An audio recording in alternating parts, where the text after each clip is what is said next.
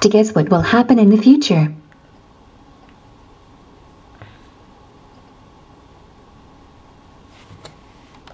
Used to describe an animal or plant that has become rare and could die out completely.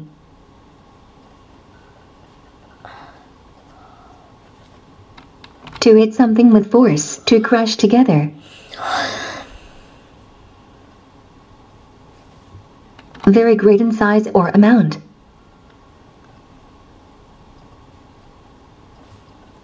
To cause something to have a specific shape, to create or make over a period of time. To say something cannot be used or done.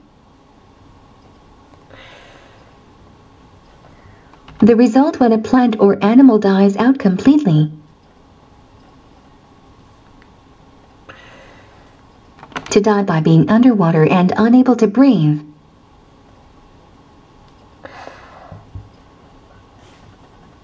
A repeated form or design used to decorate something.